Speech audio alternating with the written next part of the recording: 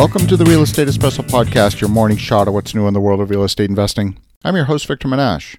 Central governments the world over have become experts at coming up with good excuses for doing the wrong thing.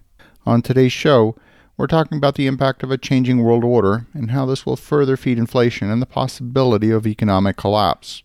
The global geopolitical landscape is changing as China's ambition to become the dominant global empire will change global trade.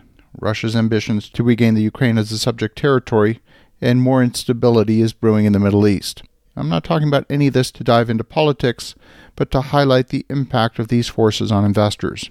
Wars are inflationary. If you look back through history, governments the world over have used armed conflict as a justification for emergency spending. But these days, any emergency is sufficient justification to print money. The Biden administration seems to be shifting its focus away from the Middle East to counter the growing threat from China, and China has been slowly buying its way into the infrastructure of countries around the world by being their lender. China is opening its first military base in the Atlantic sphere in Equatorial Guinea. It's possible that China and Russia are even working together to distract the U.S. by moves in the Pacific to enable Russia to have an easy takeover in the Ukraine. The Crimean Peninsula demonstrated that the world is going to sit by and watch Russia expand its territory and really just do nothing. The Black Sea ports are of strategic importance, and Russia will not want to see the Ukraine become part of NATO. Global oil stability is dependent on Saudi Arabia. This dates back to the 1970s OPEC oil embargo. And for some reason, the Biden administration seems to be ignoring the Middle East. They seem to be ignoring the importance of energy. The ideological desire to reduce greenhouse gas emissions seems to have broken the link between energy consumption and economic output. And until the U.S. is fully weaned off of fossil fuels, the U.S. economy will be highly dependent on oil and natural gas for its economic base. The Nixon administration understood this, and they struck a deal with Saudi Arabia to bring an end to the OPEC oil embargo. The deal was very simple, that if OPEC agreed to trade oil globally in U.S. dollars, then the U.S. would forever protect the political, military, and personal safety of the Saudi royal family. And today, Saudi Arabia is locked in a battle with Houthi rebels in Yemen who are attacking both buildings and facilities.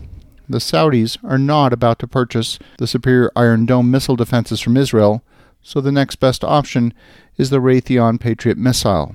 But every time the rebels aim a $10,000 flying lawnmower at a Saudi target, the Saudis spend $1 million on a Patriot missile. My sense is that with that 100-to-1 difference in cost, the rebels could eventually outspend the Saudi defenses. If we go back in history, the continental dollar in the U.S.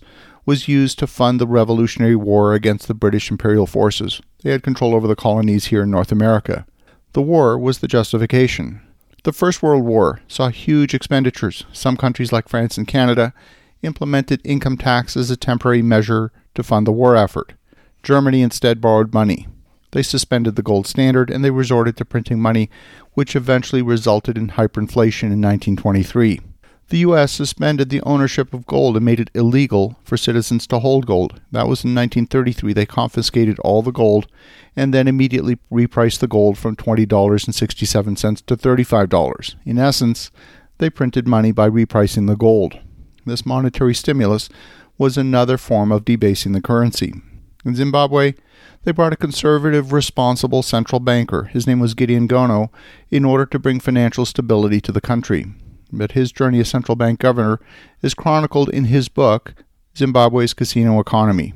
In his book, he talks about how every time the leadership of the central bank faced a difficult question of whether to print money or not, they saw printing more money as the only viable option. The consequences of stopping printing seemed worse every single time. You see, that's the problem. Printing money works until it doesn't. And when it doesn't work, the result is economic collapse. You only need to look at Turkey for a present-day example of what happens when you debase the currency. You see, you hear all kinds of justifications for the necessity, but the laws of monetary stability still hold true. It happened in Venezuela, it happened in Zimbabwe, Argentina, Brazil. It happened in the Weimar Republic in Germany. It happened in the U.S. in 1775, and it's happening now in the U.S. Slowly at first, and then all at once. See, that's the characteristic of any exponential or nonlinear mathematical system. Every time there's an extraordinary event, it's an excuse to print money. It could be a war, a depression, a financial crisis, a pandemic. It doesn't matter. there's a never-ending stream of good excuses that empower central bankers the world over to print money. As you think about that, have an awesome rest of your day. Go make some great things happen. I'll talk to you again tomorrow.